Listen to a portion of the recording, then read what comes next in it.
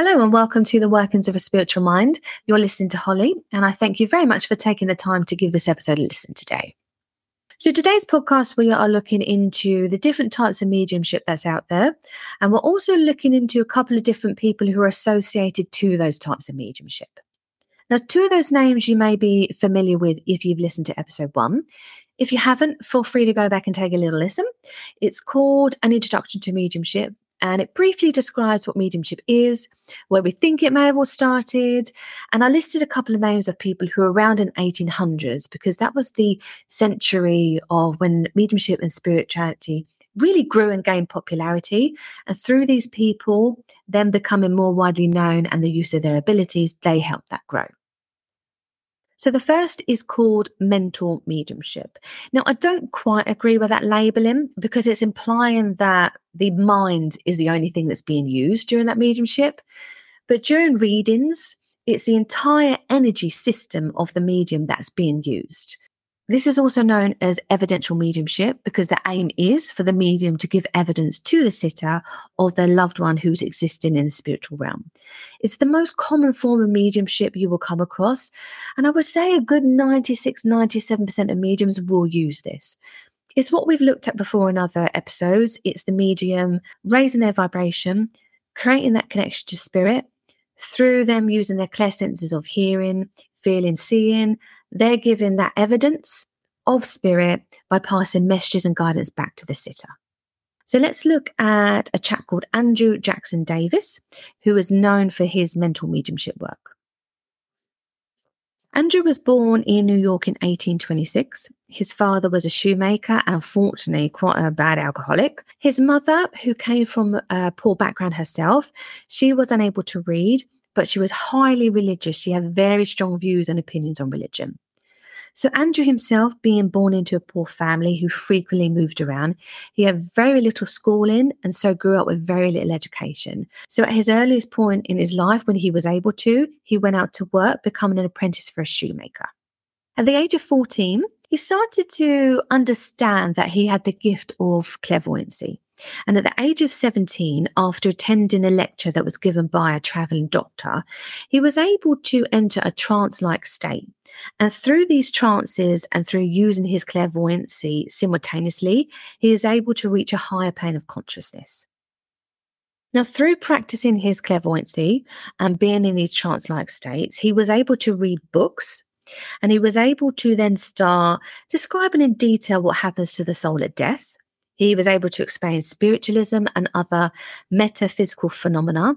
Now, his scope of knowledge as he grew up using his abilities extended from education and health to psychology, philosophy, and even kind of like governmental type subjects.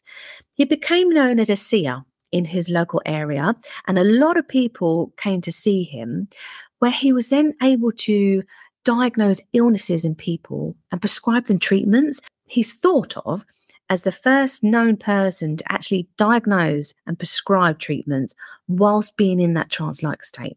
So you can imagine in that day and age how the information suddenly got round to people that he was able to just be in that trance-like state, diagnose you with an illness and prescribe you treatment that could potentially save your life. Now, at one point in his life, when he was around 18, he studied and practiced what was known as magnetic healing, which is thought of as an alternative form of medicine. And it involves using a very weak magnetic field from a magnet that's placed on different parts of the body.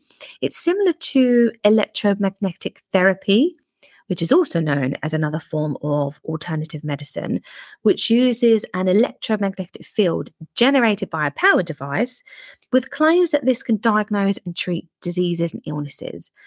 Now, there is actually no proven scientific facts that this type of healing has any health benefits.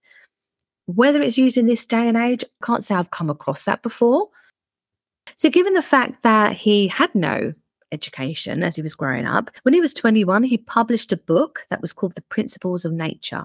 Now, up until this point in his life, he probably had about 5 months worth of schooling and he read no more than half a dozen books. So a lot of the information that he was able to relay to people, he got from having that connection to spirit and being in that higher level, that high existence of consciousness. Now, throughout his lifetime, he wrote and published 30 books in 45 different editions, and his spiritual writings including topics on the 7 planes of existence, on mental and physical health. He covered astronomy, physics, chemistry, philosophy, education.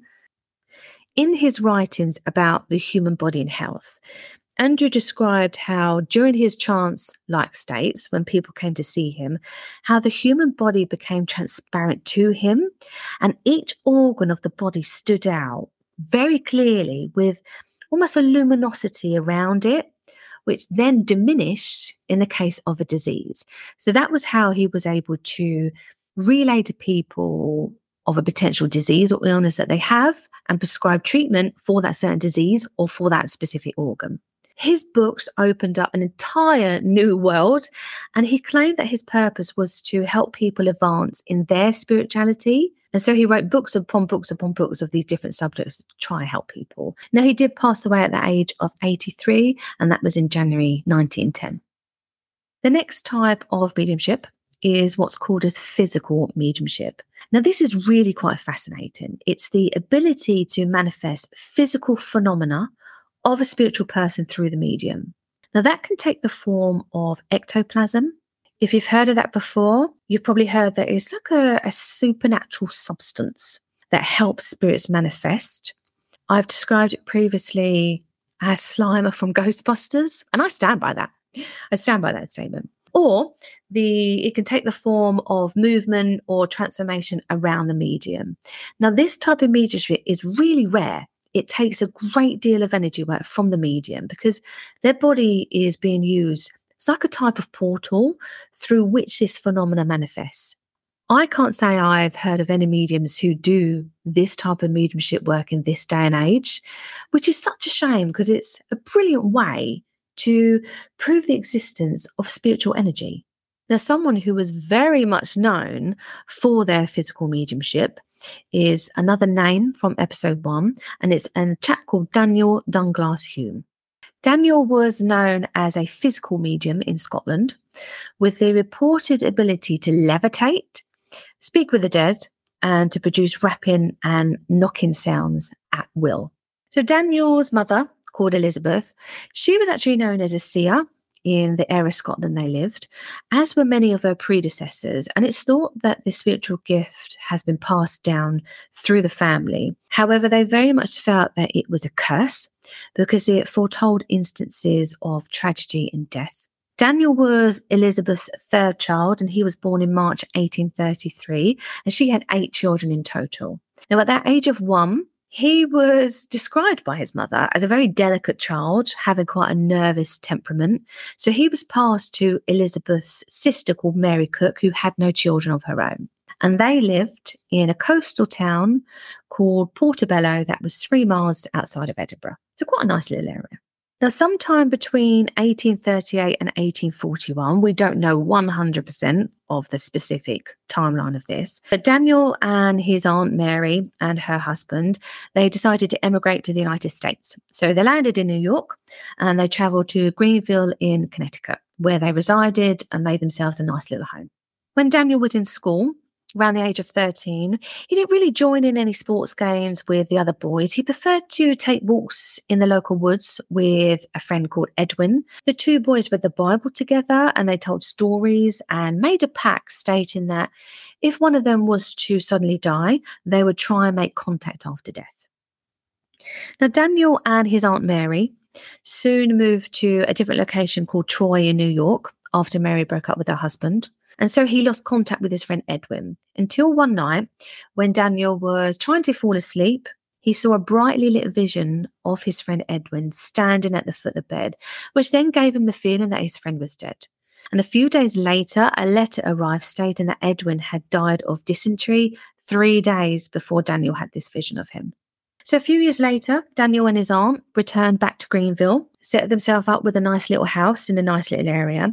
But the house they lived in was reportedly disturbed by a lot of rapping noises and knocking, to the extent that people were called to the house to see if they could kind of investigate what was going on, from ministers to Baptists. And they all came to the strange conclusion that Daniel was possessed by the devil. So according to the ministers and Baptists who visited at the time, the knocking didn't stop at all at the time they were there, and a table started to move by itself, to the point where Daniel's Aunt Mary, she put a Bible on the table and then put her full body weight on the table, but it did not stop the table moving. The noise continued to progress. It started to create unwanted attention from the neighbours. So Daniel's Aunt Mary told him to basically leave. Get out of the house and don't come back. Daniel held his first seance in March 1851, and that seance was actually reported in a local newspaper, where it said a table moved without anyone touching it. So after this report came out, he became more well known in his area, and he started traveling around giving demonstrations to people that he could communicate with the dead.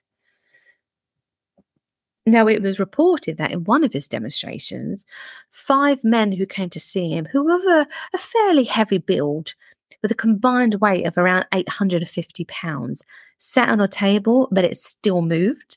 And others claimed they saw a phosphorescent light gleam over the walls.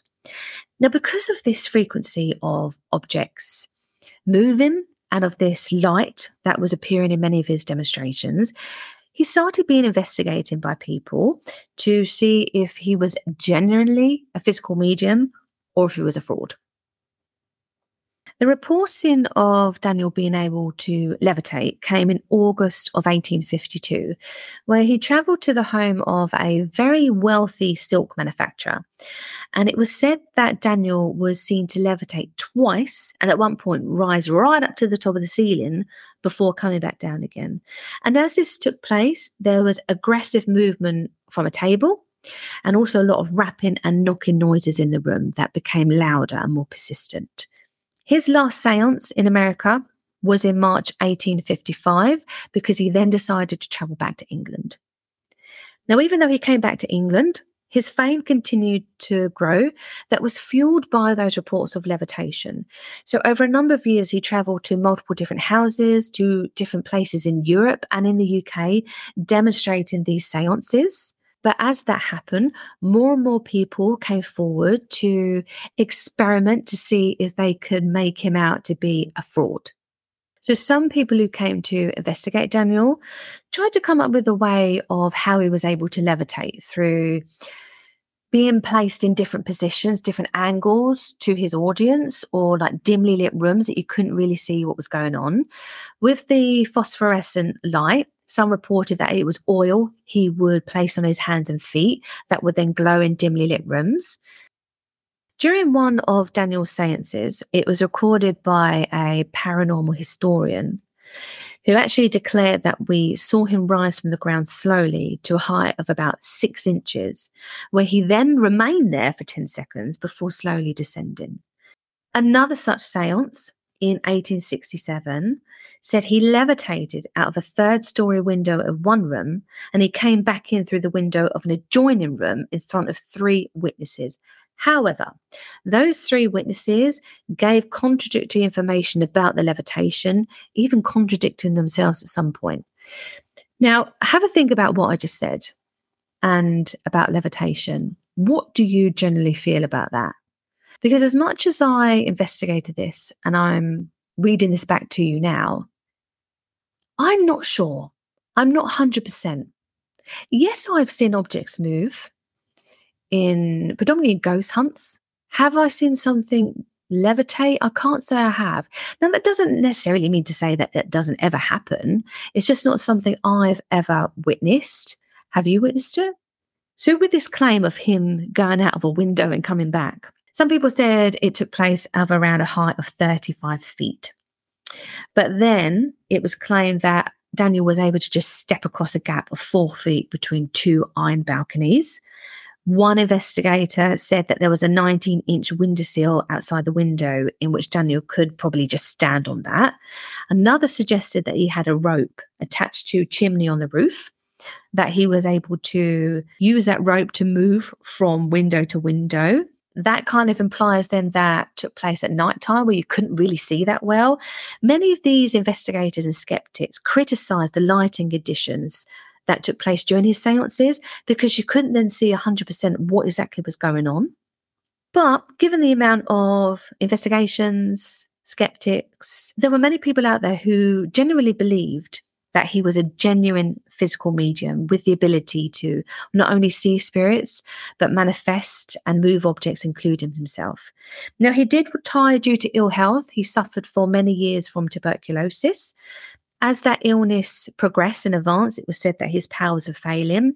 And he died on the 21st of June in 1886 at a very early age of 53. So the next form of mediumship is what's known as trance mediumship.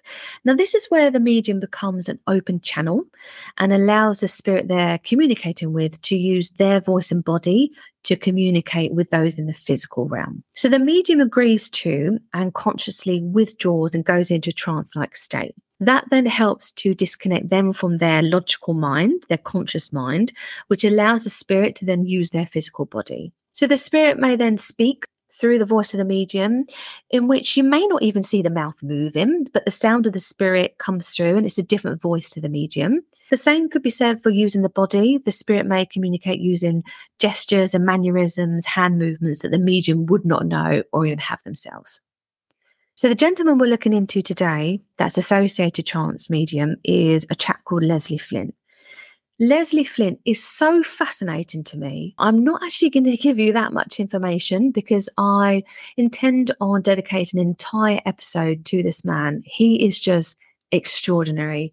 And you know, when you come across someone that you've heard of history-wise or someone you've known through a friend or in passing, and you think to yourself, I really wish I was alive when that person was alive. I really wish I was around when they were around.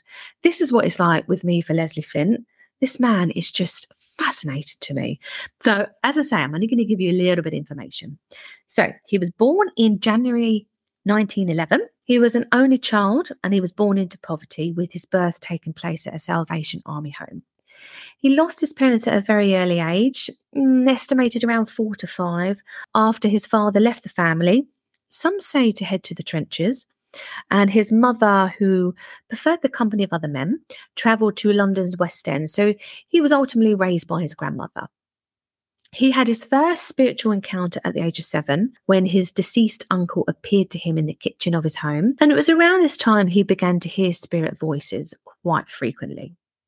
At the age of 12, he started doing work, odd jobs around the home. And throughout his teenage years, he did anything from working in a cinema to working as a groundskeeper in a cemetery. He was also a semi-professional dancer at one point before ultimately becoming a medium. Now, as he was growing up in his teenage years, he joined a development circle where he was encouraged to use his abilities. And at the age of 17, he held his first seance. Now, what began with Leslie being in a trance-like state ended up with him being very much alert. So this is what is fascinating with Leslie. Trance mediumship is just that, you're in a trance. And I mentioned before that the medium disconnects from their mind to allow the spirit to come through. What happened with Leslie is that he didn't need to do that. When he was in a trance-like state, practicing, he was able to keep himself alert and wide awake. And he became known as a direct voice medium. Now, direct voice is the ability to channel spiritual voices through you in a trance-like state. However, Leslie, being so remarkable, didn't need to be in that trance-like state. Now, what also was very, very interesting is that these voices never came through his lips. They were heard around 3 feet away from him, to the point where Leslie was able to speak and converse with the spirit voice that was coming through. Now, his work as a medium took off. He was super famous, super well known in his area. He began to fill every seat in the biggest halls in and around London, and he had requests to travel abroad. However, this didn't come lightly. Leslie is one of the most tried and tested mediums, with numerous people coming forward to test and experiment on him in the hope that they could prove he was a fraud.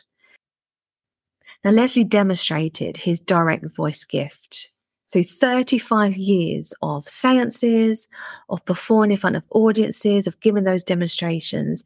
And there's approximately 500 tape recordings that were made in which you can clearly hear the voice of spirit speaking to their loved ones in their own recognizable voice.